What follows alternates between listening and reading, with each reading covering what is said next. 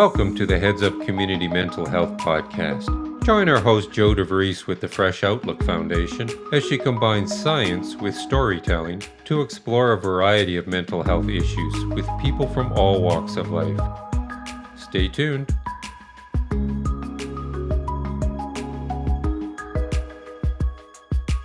Hey, Joe here. Thanks for joining me with my two guests as we unravel the complex and nasty knots of stigma that often face people with mental health challenges. Big hugs to the great folks at the Social Planning and Research Council of British Columbia and the Central Okanagan Foundation for making this vital conversation possible. Our first guest is a remarkable Indigenous woman whose battle with intergenerational trauma and misdiagnosed mental illnesses left her steeped in self-stigma and sometimes homeless and suicidal. Now, 20 years later, she's studying social work at university, running a business, and advocating for Indigenous people in Canada's healthcare system. Also joining us is a stigma researcher with the Mental Health Commission of Canada, who will help us understand not only the different types of stigma, but also how we can update policies, transform cultures, and educate workers in the mental health care system. But before meeting these amazing women, let's learn more about stigma from my researcher.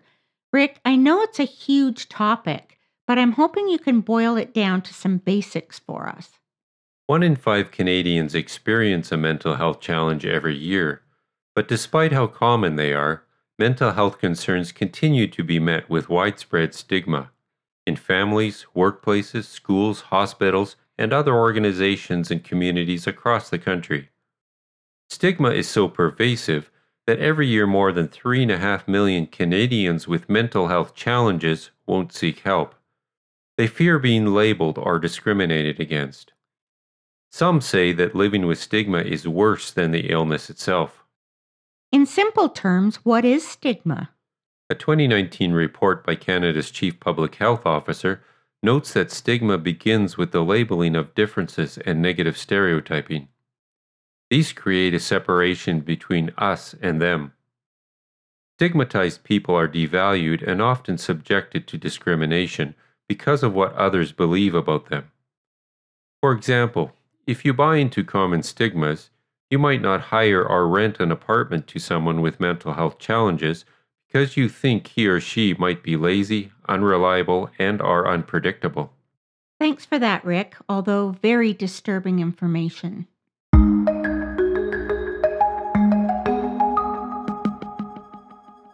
I'm thrilled to introduce our first guest, Samaria Nancy Cardinal, who knows better than most the damage caused by stigma of all stripes.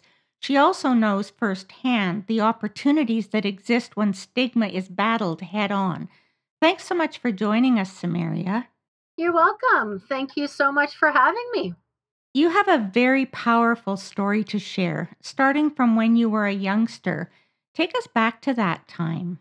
I come from an Indigenous family, and my father was in residential school. He had 8 brothers and sisters, and it was the older 3 that went to residential school. As a result, he was in there for 7 years, and it left him with a lot of psychological scars. So he did not know how to parent. He did the best he could, and he had anger issues. He didn't know how to treat women. He didn't know how to parent. And all this was passed to me. At 13 years old, I ran away from home because I could not tolerate my life at home, all the abuse that I was getting. I lived on the streets for a while, and it was very hard. And my life was going until I hit 40 years old. And when I was 40, I had a child. As a result of having the child, I had postpartum depression. I ended up in the hospital, and while in the hospital, they diagnosed me with bipolar 1. That proceeded to be quite a mess because I ended up 15 years in the system, vastly over-medicated on multiple drugs. I was given shock treatment for years, bi-weekly. I ended up losing my driver's license because I couldn't drive because I was so medicated. I had to take handy bus. I was put on AISH. I lived in Calgary housing. I basically had no life in the end. I also got addicted to drugs because I had no hope or no life. And I got addicted to crack cocaine. And it all accumulated with me living under a bridge in Calgary. And funny that the bridge is now called Reconciliation Bridge, which is kind of strange. But the night it all changed for me is I was sitting there on a urine-soaked mattress. It was probably 30 below. I had no coat. I was freezing. I had reached out to the system. They weren't helping me. So it was either kill myself now or totally change my life if I could. And something gave me the desire to live. And I walked out from that bridge. And after walking out from that bridge, I fired the team at the hospital that was keeping me drugged up and not doing anything for me. That was the big change in my life. When I did fire that team, they actually walked me out of the Foothills Hospital with security. That was quite demeaning, but that was one of the most powerful days of my life.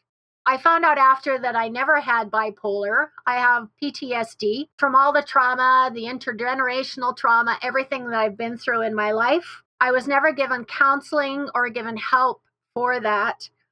So I went on my own and was seeking help. I went back to traditional medicine, traditional ways.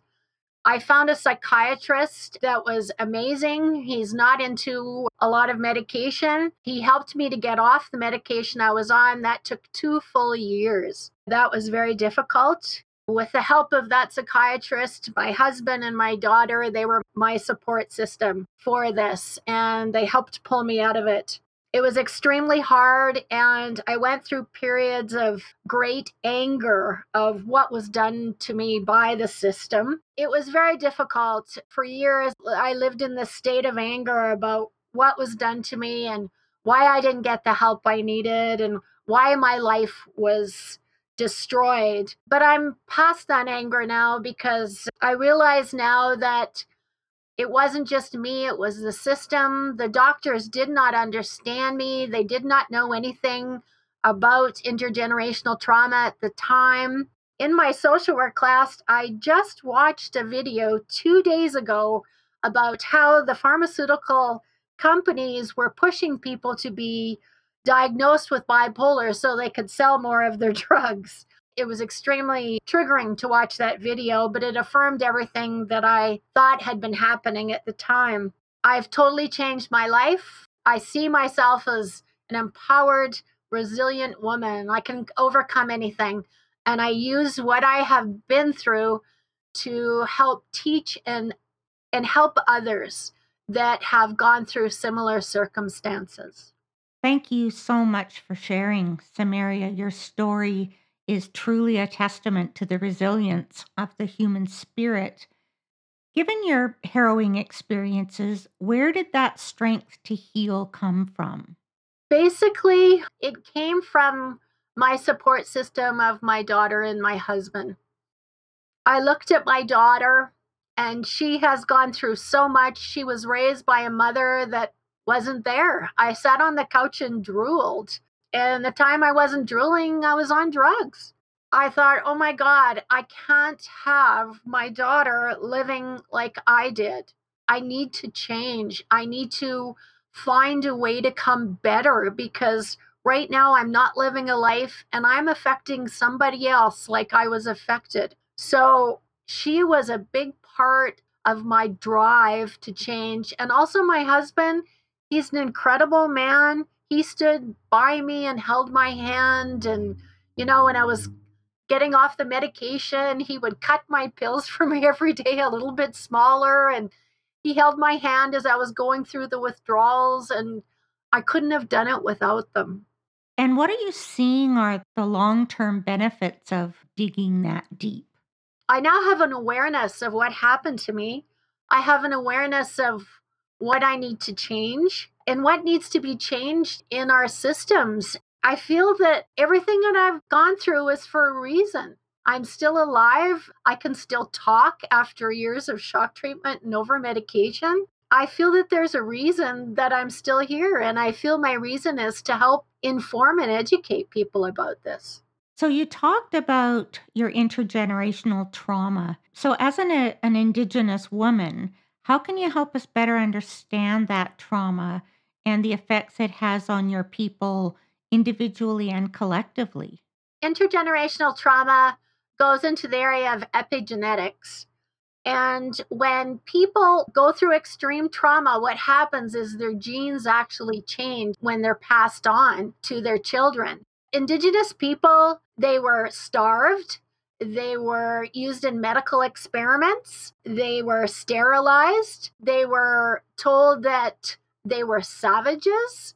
When they moved them on reserves, some of them started doing agriculture, but then the settlers didn't want the Indigenous people to get in on the agriculture, so then they banned them from selling their stuff in markets. So it was like everything that Canadian society could to demean the Indigenous people happened. They just wanted them gone. We use the slogan, "We are still here. We're not going anywhere, and we're going to survive."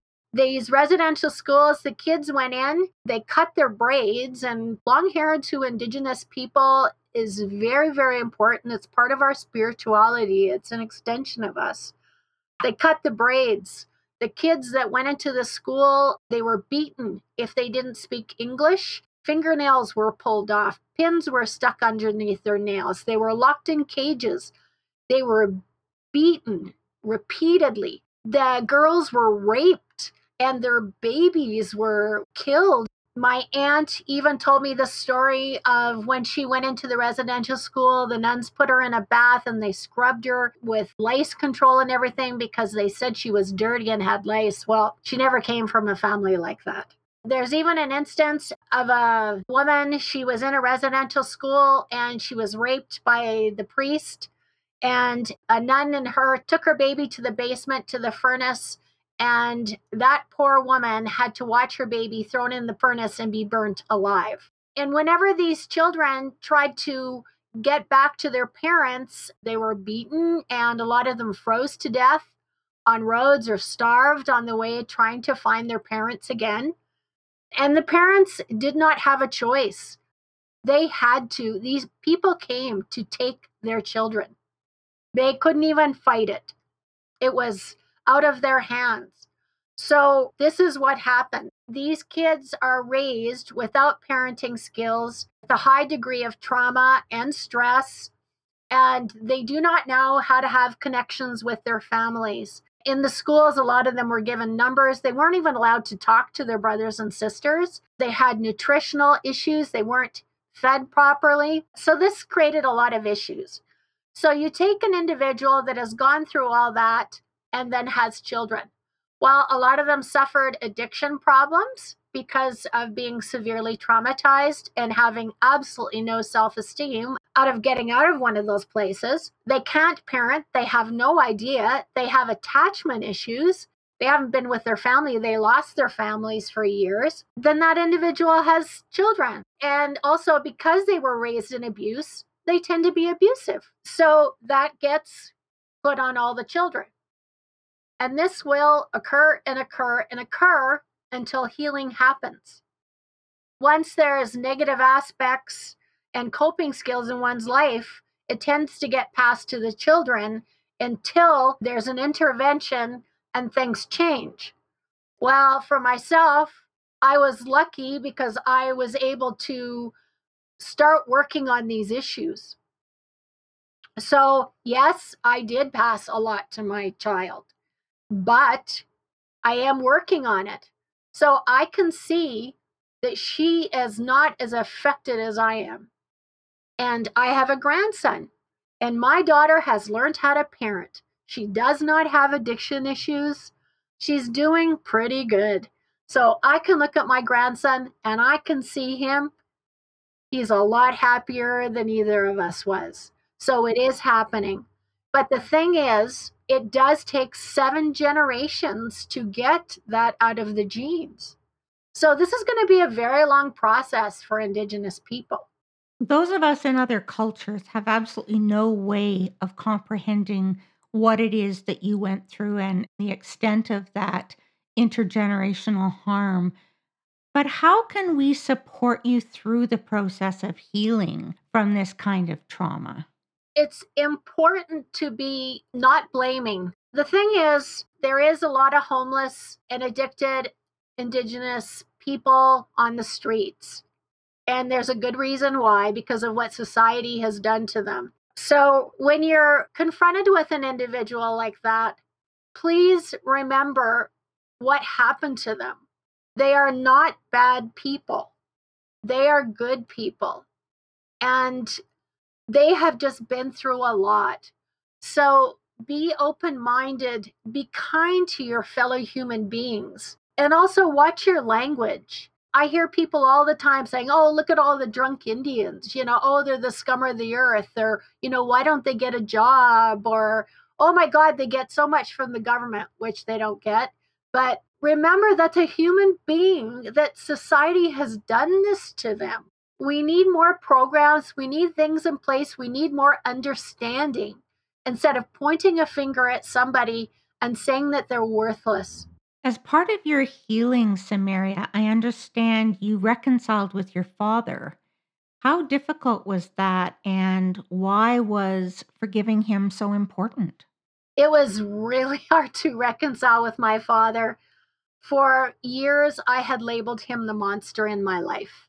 He was the reason for all of my issues. And it wasn't until a few years ago when I started learning about the residential school system and what he went through. He did the best he could with what he had. He tried to survive. It was a few years ago that I had been working on a lot of my issues. I wanted my daughter to forgive me for what I had put her through. And it was very important to me. But how could I expect my own daughter to forgive me when I viewed my own father as a monster and wouldn't forgive him? So I decided to contact him after many years. I had written him a letter and everything, all these things I was going to say to him. And he got on the phone and we talked.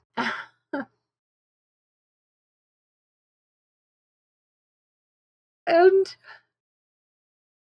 I realized he's done a lot of work on himself.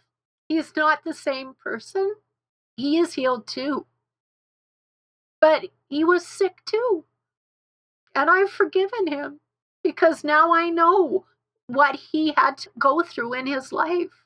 And he didn't have support. So, in me forgiving him and realizing that he's a human being that did the best he could with what he had, I now can forgive him. And my daughter forgives me. And I'm at peace with that now.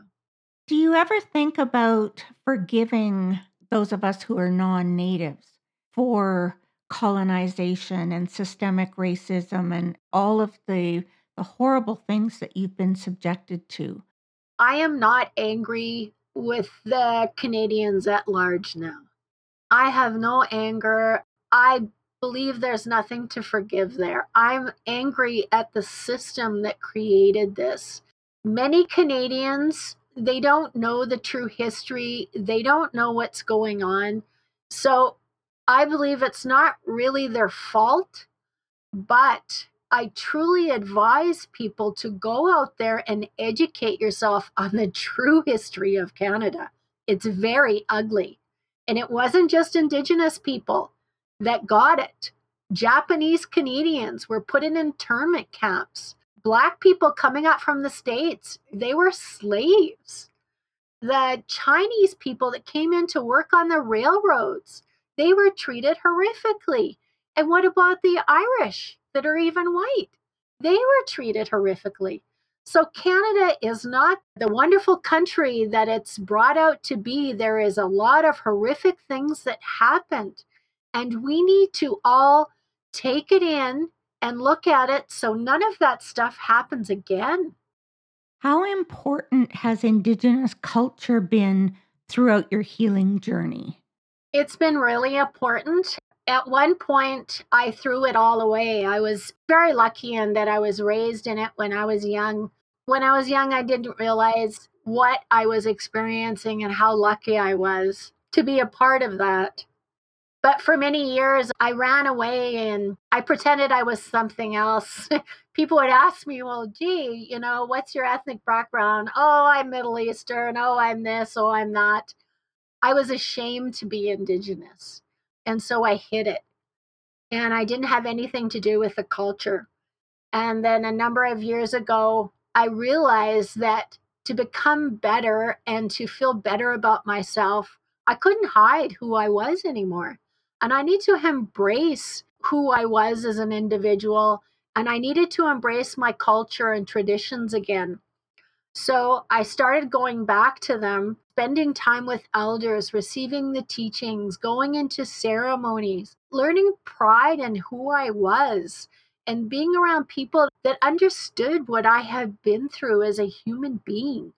And it was extremely healing for me. And it has brought me to the place where I am today.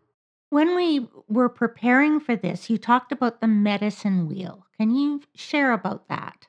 The medicine wheel is all about balance in our lives. They also call it the sacred hoop of life. And it's a circle because it never begins and never ends. It is continuous. There's 4 quadrants in it. There's the spiritual quadrant, there's an emotional quadrant, there's a physical quadrant, and there's a mental quadrant.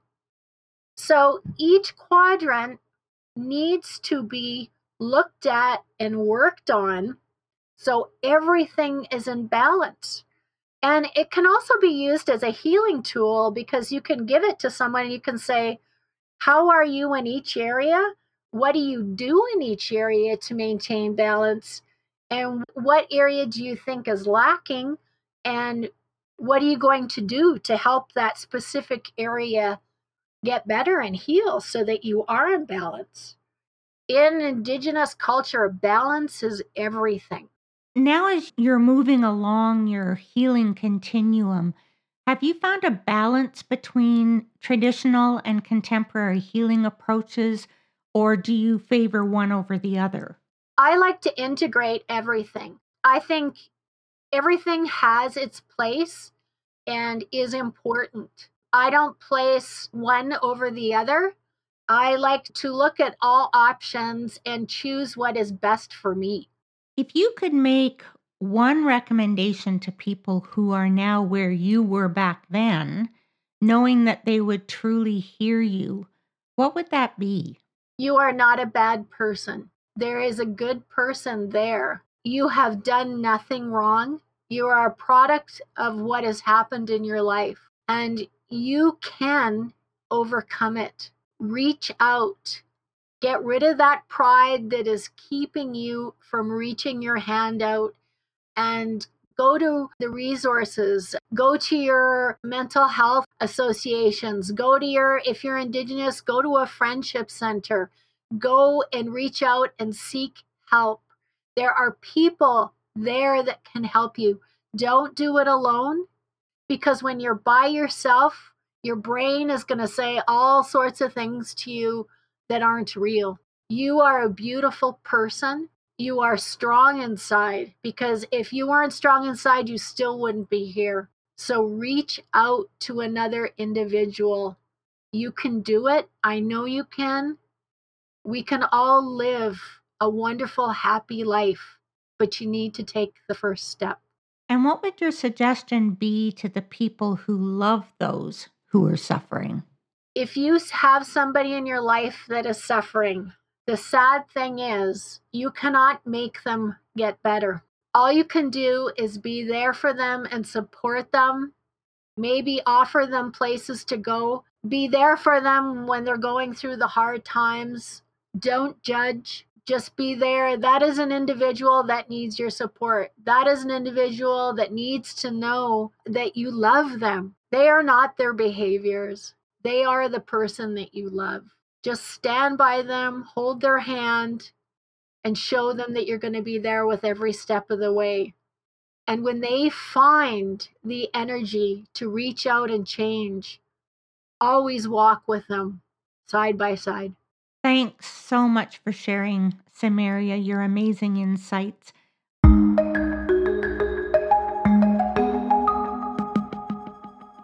Before welcoming our next guest, I'd like to acknowledge our major Heads Up sponsor, the Social Planning and Research Council of BC, a leader in applied social research, social policy analysis, and community development approaches to social justice. Spark BC's great team supports the Council's 16,000 members and works with communities to build a just and healthy society for all. We can't thank you enough for supporting this podcast and the Heads Up Community Mental Health Summit. Let's talk about stigma itself. There are 3 types of stigma: structural stigma, public stigma, and self-stigma. And to learn more about these and other important stigma-related bits, I welcome our next guest, Dr. Stephanie Knack, a researcher with the Mental Health Commission of Canada. Hi, Stephanie. Hi, Samaria. Hi, Joanne. Thank you so much for inviting me on today. So before we get into some definitions and some more statistical information, how were you impacted by Samaria's story? Oh, my goodness. I was sitting here listening to this story, and Samaria, the whole time I was thinking of how brave and how courageous you are, first of all, for being willing to share your story so openly. I'm extremely humbled by it and truly feel honored to be able to share this conversation with you. I think it's just extraordinary. There were many parts when I was hearing your story too, where my heart actually hurt. I could feel my heart physically hurting. The things that you experienced and the stories that you told about the history of the experiences in the residential schools, I honestly have no words. And that's a difficult place to find yourself in. And I guess I heard, just being a stigma researcher, I hear those stories of stigma throughout your story. I saw so many examples of aspects of stigma that I've heard before from other people in their interactions with the healthcare system, in their interactions with the world. And I guess that's why we're both on this podcast today, to really be able to highlight more about these issues of stigma and how they impact people and how we can try to combat it and battle it. So Samaria's story perfectly exemplifies structural stigma or systemic stigma, which is also called institutional stigma. Stephanie, you were a lead author for the Commission's report called Combating Mental Illness and Substance Use-Related Structural Stigma in Healthcare. That's a big one. So how is structural stigma defined in that report? So in that report, we refer to structural stigma as the accumulated activities of organizations that deliberately or inadvertently create and maintain social inequities for people with lived and living experience of mental health challenges and substance use problems. So what we're talking about, and that's a little bit of an academic type definition, I suppose, but really what we're talking about are the formal and informal policies and practices of those public and private institutions and systems. So we're talking about rules, we're talking about models of care, we're talking about healthcare policies, we're talking about organizational practices, and we're also talking about the informal practices of healthcare professionals and organizations. So we're also talking about organizational culture, right? When we're talking about those accumulated activities.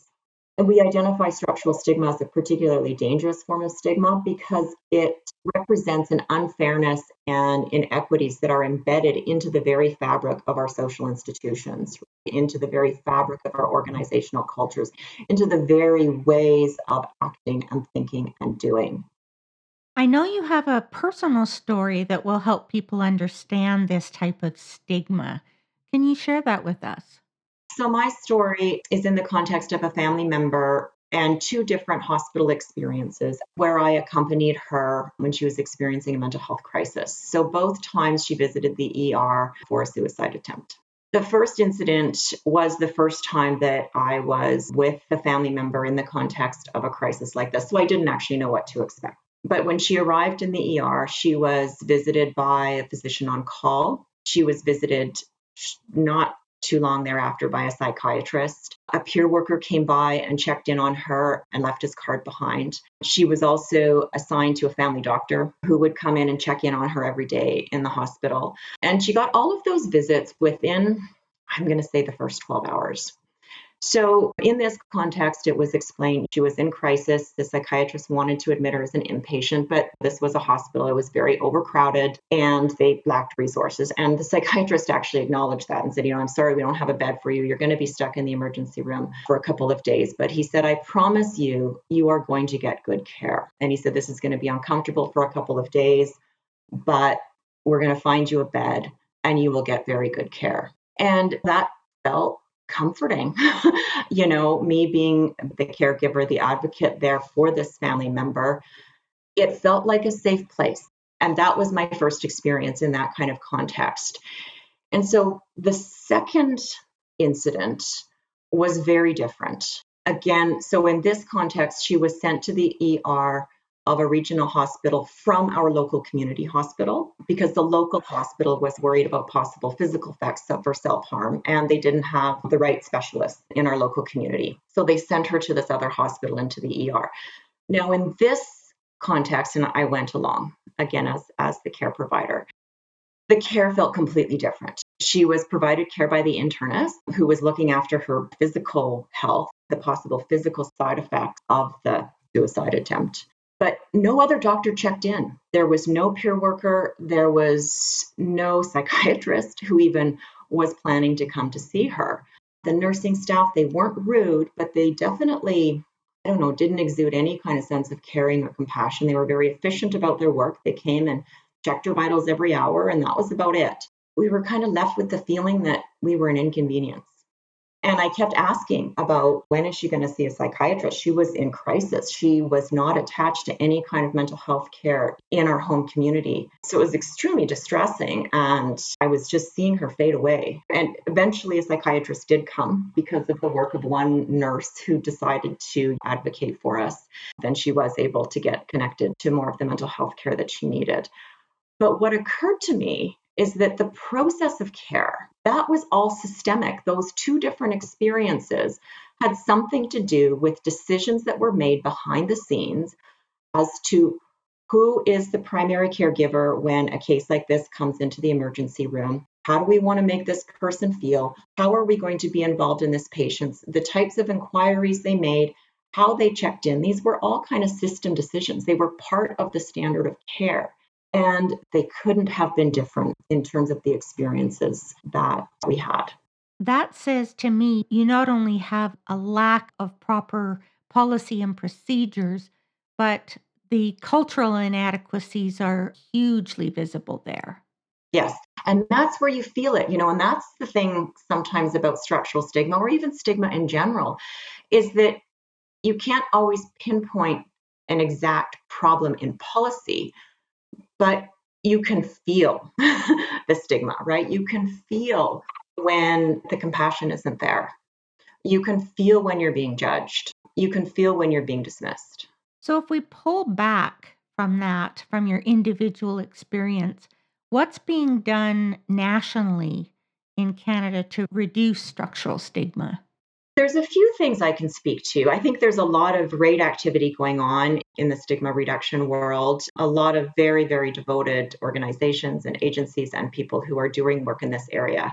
What I can speak to from the national level are a few things I'm familiar with. One that Rick mentioned at the beginning is Dr. Tam's report from last year that the Public Health Agency put out specifically on the problems of stigma in the healthcare system. Now, that report wasn't specific only to mental health, but it certainly highlighted mental health and substance use within the context of the report.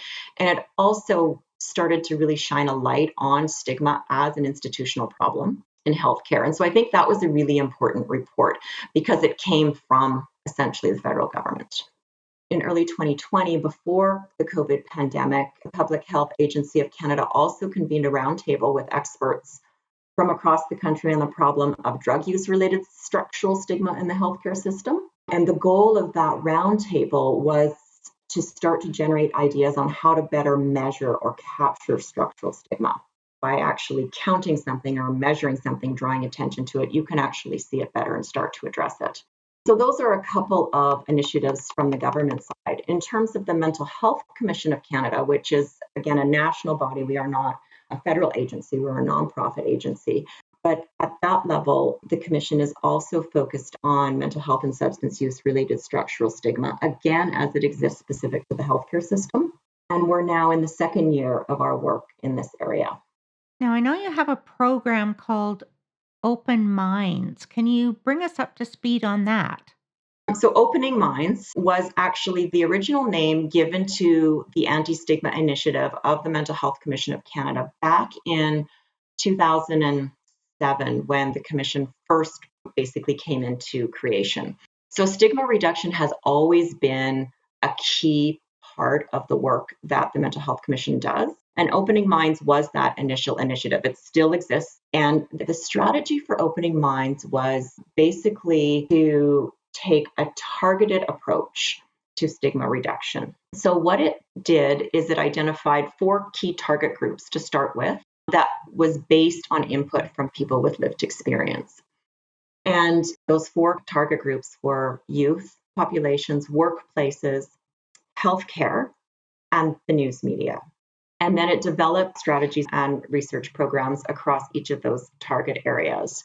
The goal was really, instead of reinventing the wheel and starting over, the aim was to work with community partners, identify initiatives and programs that were already happening in different communities and across different organizations. And then we wanted to evaluate them to see if they were actually reducing stigma, if they were improving attitudes, if they were improving behaviors, if they were increasing help seeking. And then the idea was to take the ones that evaluated the most successfully and help them scale up or replicate across the country in different contexts. So that's the background of Opening Minds, and it's still doing all of that great work. The structural stigma file kind of originated out of that work, because a lot of the work that Opening Minds does is really targeting that level of public stigma, I guess. It's offering workshops and programs, or it's interested in partnering with workshops and programs that are really working at that individual or that interpersonal level, right? We're looking at changing individual behaviors and attitudes. And what we recognize through that work, that's really, really important work, but there's that whole other structural context, and there's the organizational culture context that isn't fully being addressed by offering just programming. So we kind of kept saying, we've got to look at structures. We've got to look at structures. And so the structural stigma initiative really kind of came out of that program. And the structural stigma, that work that we're doing, is kind of housed within the commission structure, a little bit separately from Opening Minds. It's housed in the file of access to quality mental health services. So it really gives us that focus that what we're trying to do with the structural stigma work is to break down those barriers to access and to quality care. So, what is your research telling you about the barriers to reducing structural stigma? I think one is really just a true awareness and understanding of what structural stigma actually is and how to spot it. And that's, in fact, our year 1 research was really kind of a foundational knowledge building research where we were trying to get a handle on the literature. You know, what does the literature tell us about what structural stigma is, where it exists? How can we define it? How can we contextualize it? And what can be done about it? And we realized that even coming out of that, it's such a big problem. It creeps into everything, right? From funding structures to individual behaviors. So our year 2 activities are really a lot about trying to put some kind of concrete examples and concrete ideas around this notion of structural stigma. And we're doing that by collecting personal stories. We're doing that by developing a training module that can be for decision makers and health leaders so that they can try to understand what we mean when we're talking about structural stigma, what it is, and how they can start looking for it and how we can start tackling it. So it's that awareness and understanding. I think that's one of the barriers, one of the things we need to work on as a starting point.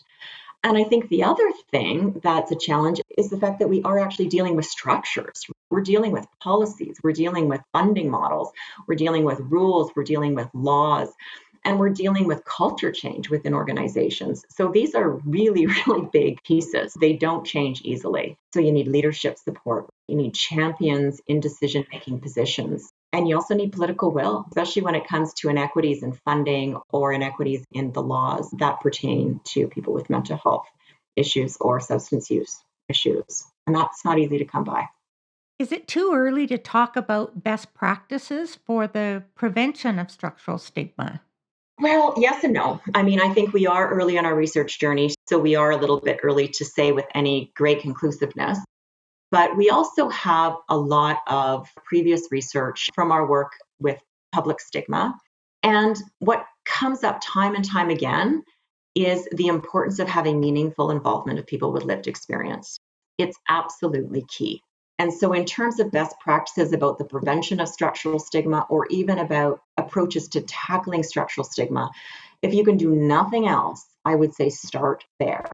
When we talk about meaningful involvement of people with lived experience, it's involving them in policy decisions, involving them in policy reviews, involving them in training, embedding peer support into the delivery of care, giving peer workers a voice in decision making.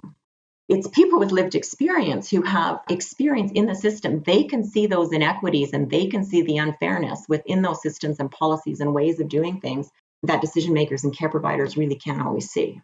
So I think the more we involve and learn from the perspectives of people with lived experience, the more we can really foster that sense of shared humanity. And that's really how we're going to get around this problem of structural stigma. What do you see as the priorities for disrupting, hopefully, eventually dismantling mental illness related structural stigma in healthcare environments, for example? I can speak a little bit to the report that we put out last year that summarized our year one research activities. And in that report, we provided a framework for action that also very much built off of the framework that was put out by the Public Health Agency in their report. So we really wanted to make sure that we weren't coming up with some new framework. We wanted to very much work with what they had already started. So through all of the literature research and the qualitative research we did in year one, the final report identified really 7 main priority areas or goals for tackling structural stigma. The first one was enhancing the training for healthcare staff. So it's really getting the training they need to develop the competence and the confidence for working with people with mental health and substance use problems. And the compassion, I would add. Absolutely, and the compassion. But one of the things that we've learned through previous work as well is that the tendency for social distance or a desire for social distance in clinical encounters can often come from anxiety on the part of health providers that they don't know what to say, they don't know what to do. They don't feel properly skilled and trained. So competency is a part of it for sure, but it's absolutely providing that training in the context of a shared humanity framework, providing training in culturally safe and trauma-informed and violence-informed care. That has to be there. The second priority was measurement tools. So to develop and implement audit tools, quality and performance measures, surveillance tools. So different ways of being able to measure inequities and quality of care issues related to people who are seeking help for mental health or substance use problems. The third one was to adopt models of care that are recovery oriented or wellness oriented, that prioritize harm reduction, and that are inclusive. So patient-centered, recovery-oriented, inclusive models of care. The fourth one was about resource allocation, committing to equitable resource allocation for mental health and substance use services and research. Because that's a big piece too. It's not just about service delivery. Research is also dramatically underfunded compared to other health disciplines.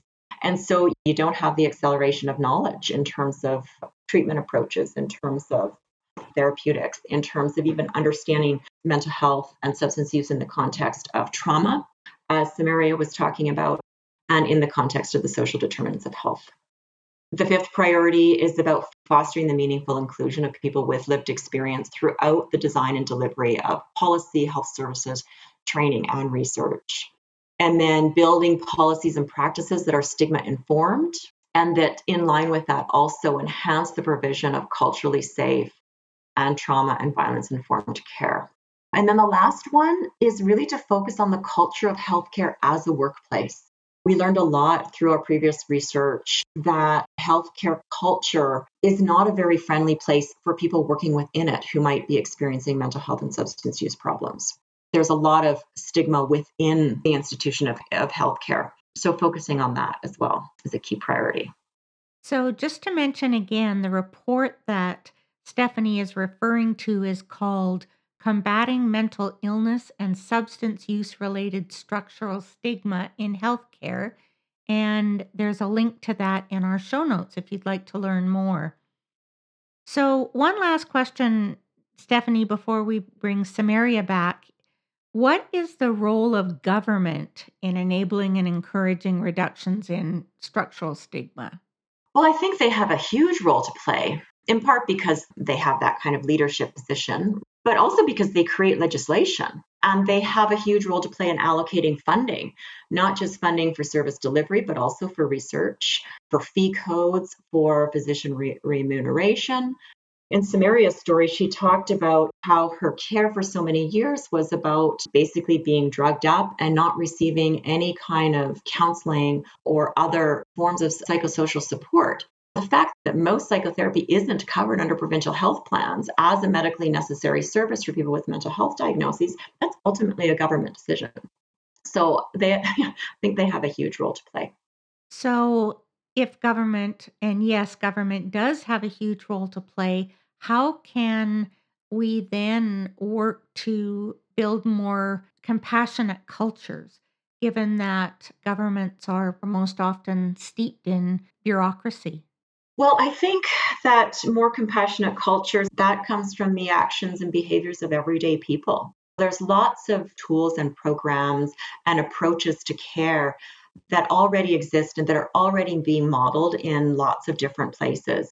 And people are practicing this. We have trauma and violence informed, an understanding of what that looks like. We have guidelines and tools and trainings for providing culturally safe care. Mindful compassion is something that I'm seeing more and more in different trainings with health providers now. Shared humanity models are things that I'm seeing pop up here and there as well.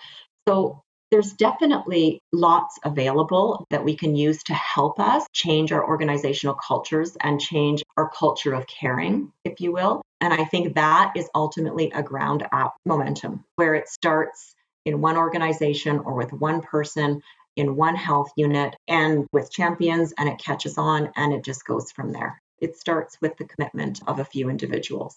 Samaria, when we were preparing for this episode, you talked about your own experiences with structural stigma, one of the big ones being labeling. Can you lay out for us how things could have been handled differently? My doctors were all from the Euro-Canadian culture, and I truly believe they did not know anything about my culture or what Indigenous people have gone through. Nobody even asked. I would have been open to informing them, but they didn't even ask.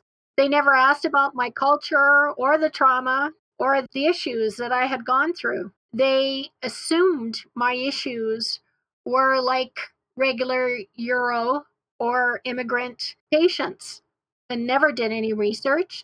When they diagnosed me with bipolar, that became who I was.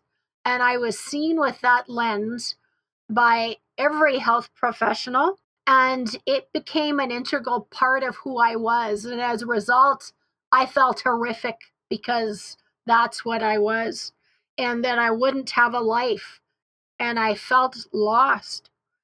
And even when I would go to the hospital for non-mental health issues, like one time I went to the hospital, I was having like weird heart racing and stuff like this. I went into emergency, and the doctor didn't even listen to my chest, nothing. He just looked at me and he said, "Did you take your medication today?" And I looked at him and I knew exactly what he meant. And I just smiled at him and I said, "This has nothing to do with my mental health." And I walked out of the emergency room. And I've had that happen a few times. That diagnosis, I had to go see a doctor a couple weeks ago, and she looked into my medical records, and that was brought up again. And I had to say, no, that was a misdiagnosis that happened many years ago, and that has nothing to do with this.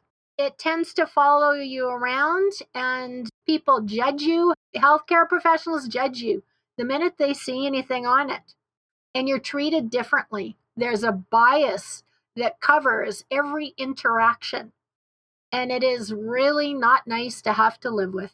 Stephanie, can you tell us about how stories like Samaria's are helping in the fight against structural stigma? Samaria, thank you for sharing that. So in the literature, your experience of going in to see a healthcare provider about a physical health issue and they attach it to your mental health. They call this in the literature, they call it diagnostic overshadowing or diagnostic and treatment overshadowing. And it's quite common. We hear this time and time again. And so think how we use lived and living experience to inform and inspire positive change or change in practice to get around these problems is actually by having these stories heard. We've found a lot that when we offer these kinds of anti-stigma interventions that feature the stories and the voices and the experiences and perspectives of people with lived experience and that talk about their interactions with the healthcare system, both good and bad, where folks are able to say, yeah, these were the negative experiences I had, and this is how I felt, and this is what happened. But usually people can also identify some positive experience to say, this really meant a lot to me, or this really made me feel safe, or this actually gave me hope when this nurse did this thing or this doctor did that thing. When providers hear those stories, it can transform the way that they think and the way that they practice. Because the way that they are learning when they hear those stories is very, very different from the way that they are thinking and approaching and interacting with a client in a clinical encounter. And what's ironic is that in healthcare contexts, we often hear, well, we don't need anti-stigma training. We don't have stigma. We're in contact with patients all the time. We know their stories. We know their lives. But as Samaria's story highlights, they don't, because they're only asking the questions that they think are important. They're not often asking the questions that are truly important from the person who is experiencing whatever troubles they're experiencing. So I think the more that they hear those lived experience stories in that context where all they really need to do is sit back and listen and learn, that's where you can get those real shifts in understanding and those shifts in awareness and that learning where they take something out of that to say, we've heard this feedback from people who have gone through these kinds of trainings where they say, I didn't realize I was doing that. I will try to listen more. I will make a point to judge less. I will start to notice when I'm making judgments and making assumptions, and I will check myself. And so that's really encouraging when we start to hear that feedback. In my work with local government, we often talk about the need for behavior change. And certainly people need to be informed about their behaviors and how they could be made better. But even more important is people being then emotionally connected to the topic they're focused on. So when you talk about reaching out to hospital staff, for example, you can tell them about the statistics and about the need for change till the cows come home, but not until you engage them emotionally will they actually make that step to change. And the best way to engage people emotionally is through storytelling. And when you have a story like Samaria's that is so rich with emotion, and that is what really is going to make the difference. I love that you're embracing that. Thank you. Yeah, it is so important. I can share with you a little bit of a story that I heard from a partner that we're working with in BC. And she provides training to healthcare providers, and it's stigma-informed training. So she went and surveyed a group of nurses, and she said, what would you like your patients to know about your work and your experiences that they don't know? And they came up with a list with something like, I wish they knew how hard my work was some days. I wish they knew that I was doing the best I can. I wish they knew that I do really care, but sometimes I'm constrained by the system or whatever. I wish they knew how much was going on under the surface for every actual interaction I have with a patient. I wish they knew how much other stuff was actually going on. I wish they would see me as a person, as a real person. This partner, then she went and asked the same thing to a group of people with substance use problems who were attached to the healthcare system in one way or another, and asked them, what do you wish your care providers knew about you that they don't? And the list was the same. So this was this aha moment that you realize the two lists are really the same, that what both parties really want is this recognition that everybody is doing the best they can and that they are people and that they are struggling in different ways. And so that's always resonated with me. So, Samaria, given your Indigenous heritage, you had a front row seat to the systemic racism playing out in our healthcare system. Can you talk a little bit about the links between racism, stigma, and the diagnosis and care that you received? When I was diagnosed, PTSD was something that was just used for people that had experienced war. It wasn't used for the general population at that time. And then also, as I referred to earlier, I saw the video how bipolar was being diagnosed more. The pharmaceutical companies were pushing it to make more money on their medication. The racism comes about is that the medical teams were all Eurocentric and they didn't realize that there's different cultural norms, there's different things that people have been exposed to. So the system is created for one culture and one set of people. Well, Canada does not have that. We are a pot of multiple cultures, all coming from different places. And so it's really important that our healthcare system mirrors that the doctors and all the providers learn about cultural training and take it. The thing is, you can only do so much. Like everybody has a bias towards other people. I have biases towards other people. When I see certain people, that automatically flashes in my head. I have a judgment come up according to something I've been taught along the way or according to an experience I have had with an individual similar to that. So what we need to do is to start realizing that when we encounter somebody, when we have that judgment or bias pop up in our head, we need to recognize that. And we need to try and understand where that's coming from so that it doesn't color our interaction with that person. And if that bias is too much, then you shouldn't be working in that area because everybody deserves to be treated with respect and to be helped in the system. We do not need people in the system that are judging and create overt bias of people from other cultures and races. That can't be here anymore. Stephanie, is your research showing anything about the link between systemic racism and stigma? It's a huge problem, and I couldn't agree with Samaria more. So in the literature, we talk about this as intersectional stigma, the intersection of illness-related stigma or substance use-related stigma with other marginalized experiences and identities. And we've started to see more reference to it in the literature and research in recent years, but in my opinion, it's still way too under-addressed in terms of how we go about addressing it or measuring it or capturing it. There's more and more training now in healthcare environments, implicit bias training, which I think attempts to get at some of that stuff. But we need to do a lot more. While we're talking about stigma from a broader perspective, I'm interested to know about the impacts of mental health stigma on social and economic well-being at the national and community levels. Stephanie, any thoughts on that?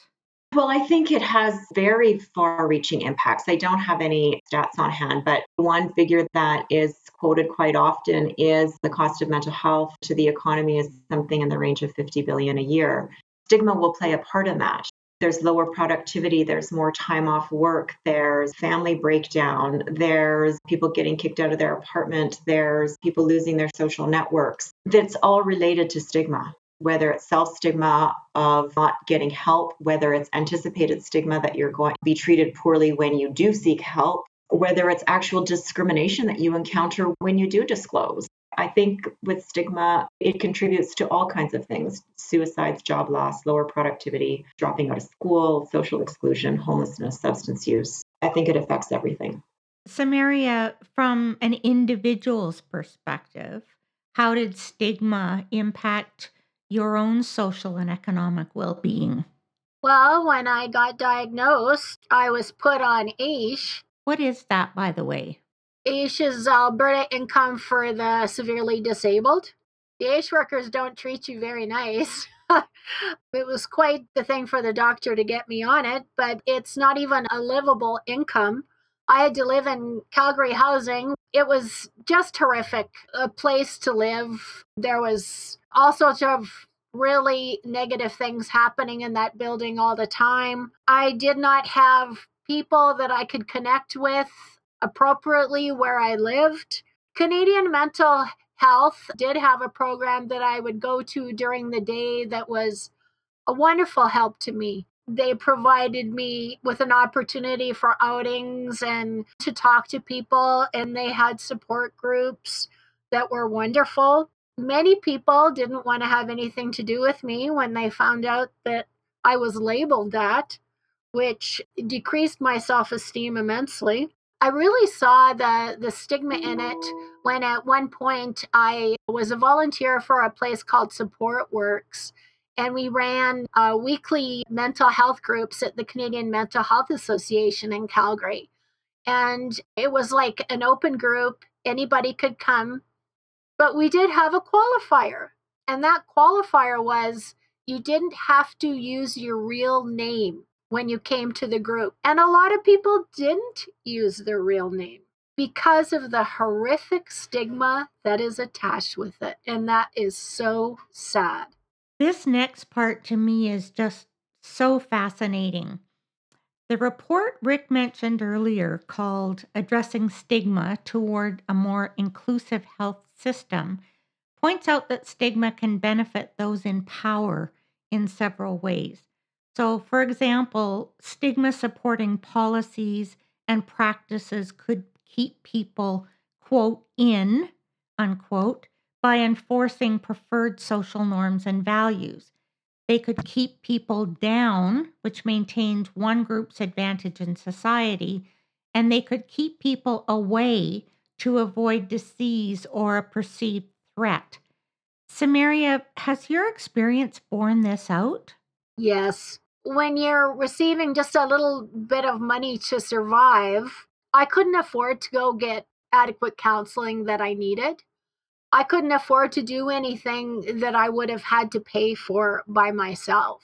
So it's really hard. Your cohort group becomes quite small, and you have to be really careful who you're around, because when you tell somebody openly that you're labeled with a mental health issue, a lot of people run. There's just so much stigma attached to it. It's awful. Yet the thing is, many of us in our lives are going to either have a mental health issue or we're going to be close to somebody that does. Yet our society makes it this horrific thing and everybody runs from it when it is part of our lives. So, getting back to the benefits for people in power, Stephanie, what have you found in your research, if anything? I just find it hard to believe that they would make decisions based on their impacts on keeping people down. I think a lot of decisions are made, maybe not with that specific intent. The intent isn't malicious, that we want to keep certain people down and away or segregated. But I think that that's the consequence. That's what ends up happening. Is this something that you're going to be looking into in your research? I think it's always there as an important context piece. So today I wanted to focus primarily on structural stigma, but I do want to touch on public stigma and self-stigma. So let's first learn more about public stigma, which is often called external stigma. Stephanie, what do we need to know about it? I think I've maybe mentioned it before, but just to define it a little bit, when we talk about public stigma, we're referring to negative attitudes and beliefs that motivate individuals to fear, reject, avoid, or discriminate against people with a mental health or substance use problem. So it takes place kind of at that individual level in those everyday interactions and behaviors. So when public stigma is enacted, it's enacted or challenged through the words that we use, the things we believe, the judgments we make, the policies we support, and the way we treat people in our everyday interactions. What about how stigma affects families? There's a term in the literature called courtesy stigma, which is often applied to the fact that people who have family members with mental health problems experience stigma as well. So, for example, a parent who has a child with a mental health problem, that parent gets judged as, well, what did you do wrong? You're clearly a bad parent. You clearly didn't raise your child well. So they experience the judgment and the attitudes as well. And what about workplaces? We see stigma in the context of people not being promoted. If they need to take time off for their mental health, they're judged more severely and penalized more severely than people who are taking time off for other health reasons. It might be a preference for social distance. I don't want that person to be on my team. I don't want to work next to that person. Or social exclusion within the context of the workplaces. There's lots of examples in workplaces as well. So does workplace stigma fall under structural stigma or public stigma? That's a really good question. And I think it's both. Public stigma is really the way that I try to think about it is I try to think about it as being between individuals. And when I think of structural stigma, it's the rules, it's the policies, but it's also the organizational culture. So I think that it is possible to have a psychologically safe organizational culture that as a culture has really tried to combat stigma, that your mental health policies are sound, that your leadership promotes mental health and mental wellness, and that there's protections for people with mental health problems. And all of this stuff is enforced, and that a positive, open, supportive, non-judgmental workplace culture is encouraged. But then you can still have individual examples of stigma in individual cases. I think it is both, but I think it can also be separated out. I think you can also make a distinction. And Samaria, how have you experienced public stigma? I look quite European in my features, but you can tell that there's something there that's not European. Just a few weeks ago, I went to a store with my daughter and my grandson, and we're walking around the store, and there's this clerk, and there was a security guard there. And the security guard is watching us, and the clerk came over to us. And my grandson it's quite apparent, he's Indigenous. And the clerk came up to me and said, "Oh, is that child mixed?" And I said, "Yes." I said, "We all are." I said, "I'm the mother. This is my daughter. That's my grandson."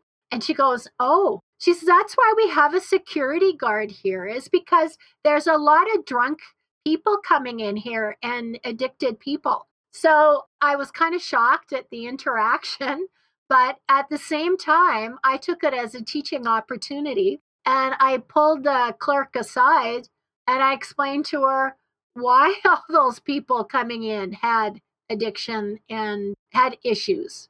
It was about half an hour. I stood there and talked to her.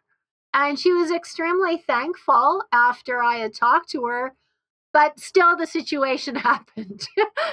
Oh, good for you for taking the high road there. My question, though, is with regard to that is in our incredibly sensitive times around topics of race, why do people even consider it okay to make those kinds of comments or to ask that kind of question? I wish I knew. Stephanie, what do you think? I don't know. I find it stunning when I hear stories like that. But the good news, Samaria, hopefully that after that conversation you had with that woman, that incident maybe won't happen again. I'm hoping so. So, what can be done to reduce public stigma? I realize it's going to take a long time. Where do you think we can start with that? Stephanie? In the small things that we do, we can call things out when we see them incorrectly. We can pay attention to our language. We can call out stigmatizing language when we see it. We can call out racial behavior or attitudes when we see it.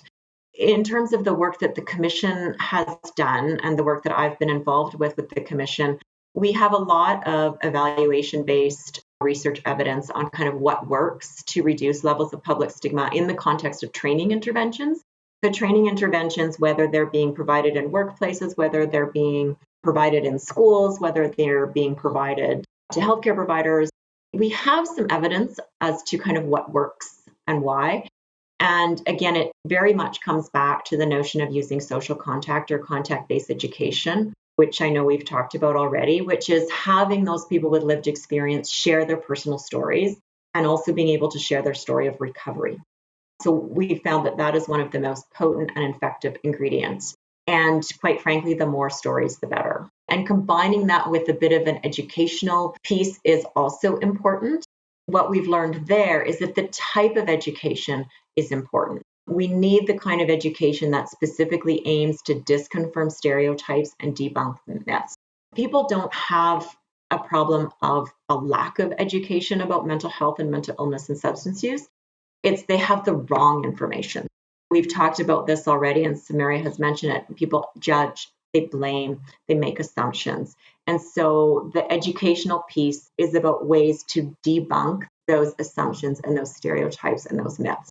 So just improving literacy doesn't often do much to reduce stigma, but having the combination of those myth-busting type of education and the personal stories to kind of make that personal connection and the awareness raising that happens through that is a really good approach. Well, as I've mentioned earlier, certainly we have to move from information to inspiration for change. And the key ingredient between those is engaging people emotionally. And we're doing that in this podcast by combining science and storytelling within each issue. And I'm really excited to see how well that's working. And this discussion is so amazing, I think, in its capacity to inform and inspire people for positive change. Samaria, Stephanie talks a lot about storytelling and how important that is. You've committed to being very vulnerable about your experiences. How are you hoping that that will change public opinion and behavior around mental health issues? People connect more to stories. It's more real when they listen to an individual speak what they have gone through. People can feel the emotion. People can understand that's a real person. That's not a chapter in a book that's fiction. They can connect with it more. Research is wonderful to support the stories, but the actual being able to listen to a human being that's gone through something and to listen to them verbalize it creates a connection that research can't or that other venues can't. That's why movies, they can touch your heart because you see in that movie, you see a story, you see the actors' emotions, you hear what they're saying, you connect to it. And that's why doing stories of real people is a way to create change because it's coming from the heart of that individual that has experienced it. So, the last of the three main types of stigma is self stigma or internal stigma. Samaria, what does that mean to you? I carried that internal stigma for years. I literally hated myself. I hated myself for being Indigenous. I hated myself for being labeled mentally ill. I thought I was the scum of the earth. And what happened is the self-talk that went on in my brain. I call it the monkey brain or the monkey chatter that went on. It just kept me down because that's all I thought. Everything I do, well, it's because you're an idiot. It's because you're nothing. You're never going to amount to anything. You're disgusting. Everybody else is better than you. You might as well just kill yourself because nothing is ever going to happen in your life. So I stigmatized myself so much. I internalized everything and created this horrific talk that went on that even brought me down further. And then when I realized what was happening, that my brain was just talking, that it's just self-talk, it's not real, there's nothing to validate that, then I started realizing that my stupid brain is saying things that aren't real. And I started realizing that I can replace that with positive self-talk. And when I started doing that, my whole inner dialogue started changing. And that personal stigma that I carried started to leave me. And it was an incredible process when it happened. And now, yes, every once in a while, those horrific thoughts still enter my mind. But I always tell myself, you're lying to yourself. It's not true. The more I interview people for the podcast, I hear about the importance of exploring personal identity before, during, and after healing. And what you've talked about is a move from hating yourself to now loving yourself. What has that process been like for you? It's been extremely liberating. That when you're listening to demeaning self-talk all day long, it contributes to a state of anxiety and depression. And it's just this big hill that you start sliding down, and it just accumulates. And it gets worse and worse. And as it gets worse, there's more than negative self-talk. It just perpetuates itself, and it accumulates like a huge snowball. And then when you start to do the healing and you start to work on yourself, and then you start changing that self-talk and discounting the negative stuff that's appearing in your brain, you start making that beautiful uphill to loving yourself. And as you become stronger in that area, those horrific thoughts start diminishing. They still happen, but you don't pay attention to them as much because you realize that's really not part of you. That's the leftovers of what was from a long time ago. And you start focusing on the beautiful thoughts you have of yourself and about how you're going to make it, about how wonderful you are and what you're doing and the positivity in life. Such an amazing story. Stephanie, what does your research show about self-stigma? It reflects a lot of what Samaria talked about. We know that self-stigma is a huge barrier to help seeking, and we know that it really interferes with recovery. And I think Samaria illustrated it beautifully in what she was talking about. We see a lot of shame, hiding, self-blame, self-hate. That comes out a lot in the literature, and it keeps people down. It really interferes with recovery in a big way.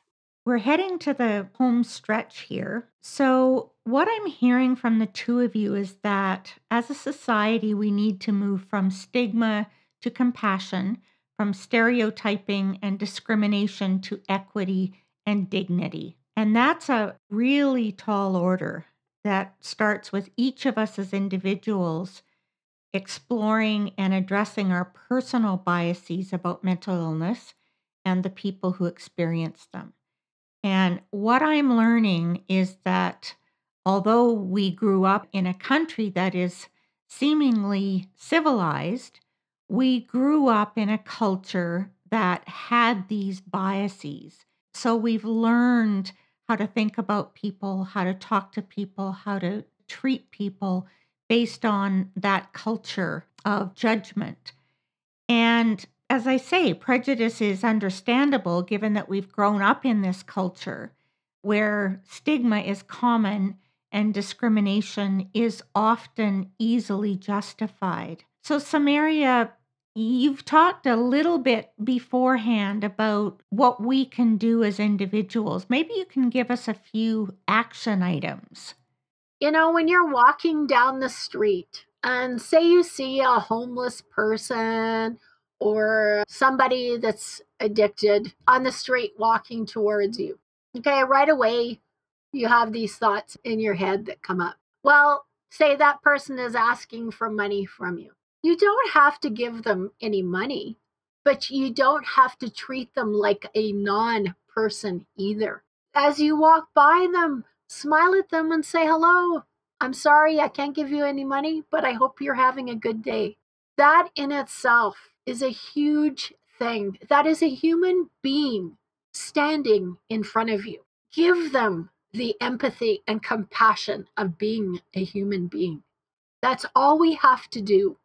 Start looking at other people as fellow human beings. In Indigenous culture, we say we are all related, and we are. We are all related.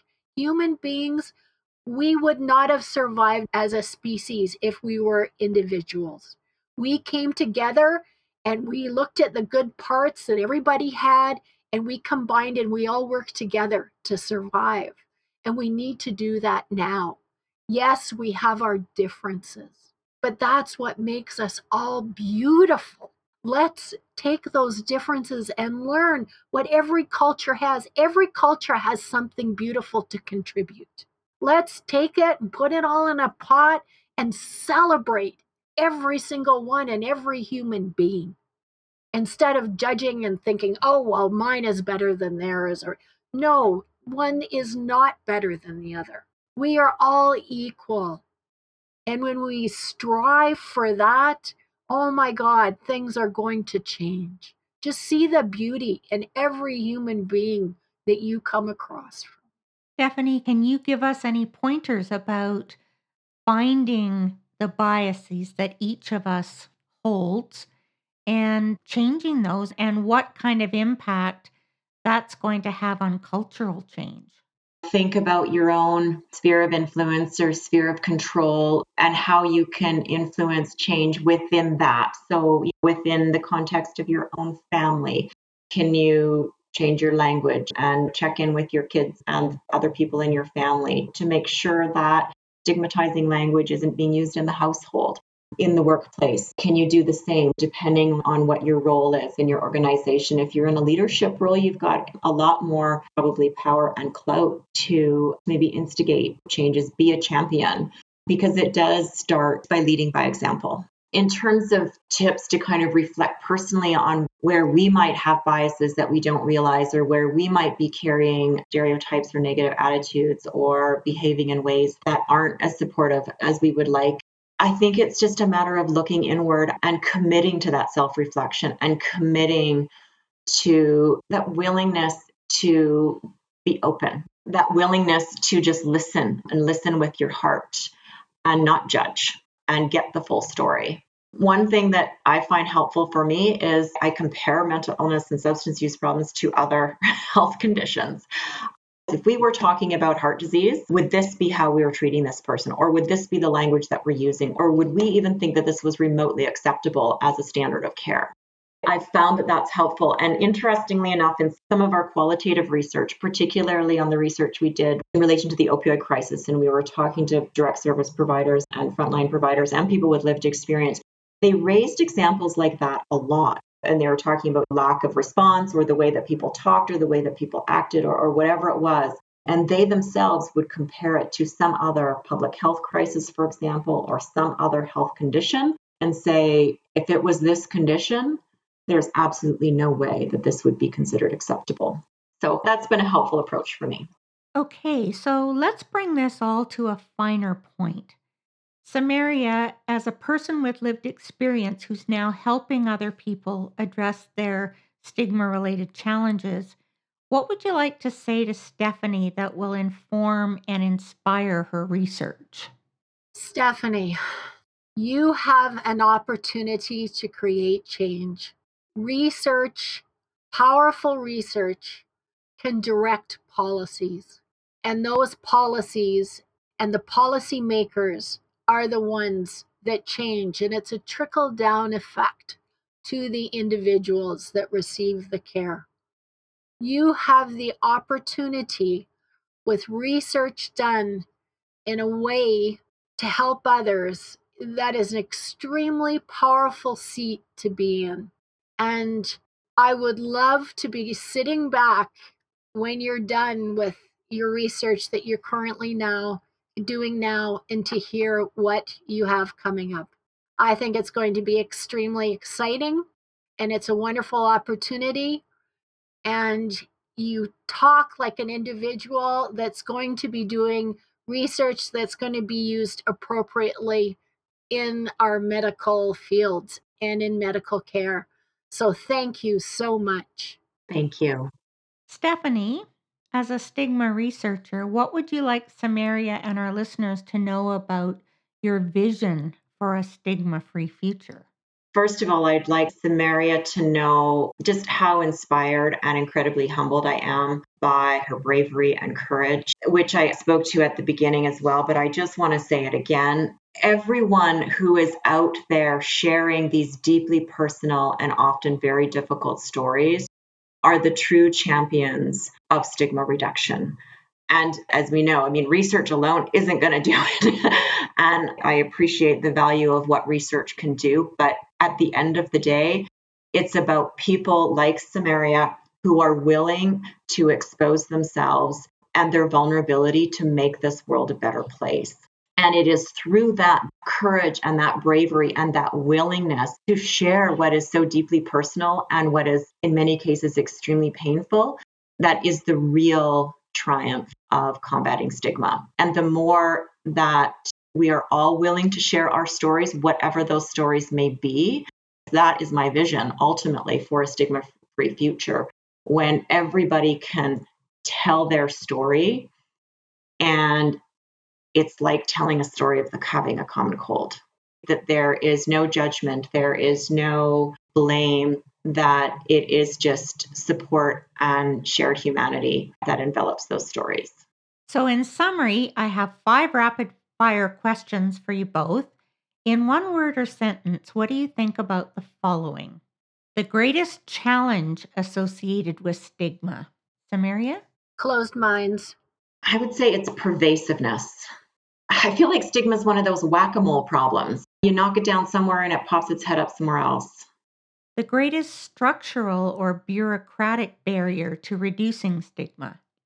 For me, I would say that willingness to make the commitment, that willingness to make it a priority. I would say that those in power feel losing control. The biggest community benefit of reducing stigma. Empowerment. Yeah, that's a good one. I'd say more supportive communities. The one thing we can do right now to decrease stigma. To model wellness. Yes, I would agree with that fully.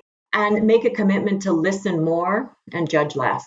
And finally, your personal commitment to being the change we want to see. Be a warrior in every moment of your life. It sounds like you're well on that path. Stephanie? For me, I commit to staying vulnerable and staying open and to keep researching, because it is what I do in this space, and to really try to keep that research relevant and applicable. And I promise to continue the conversation about stigma in future podcasts.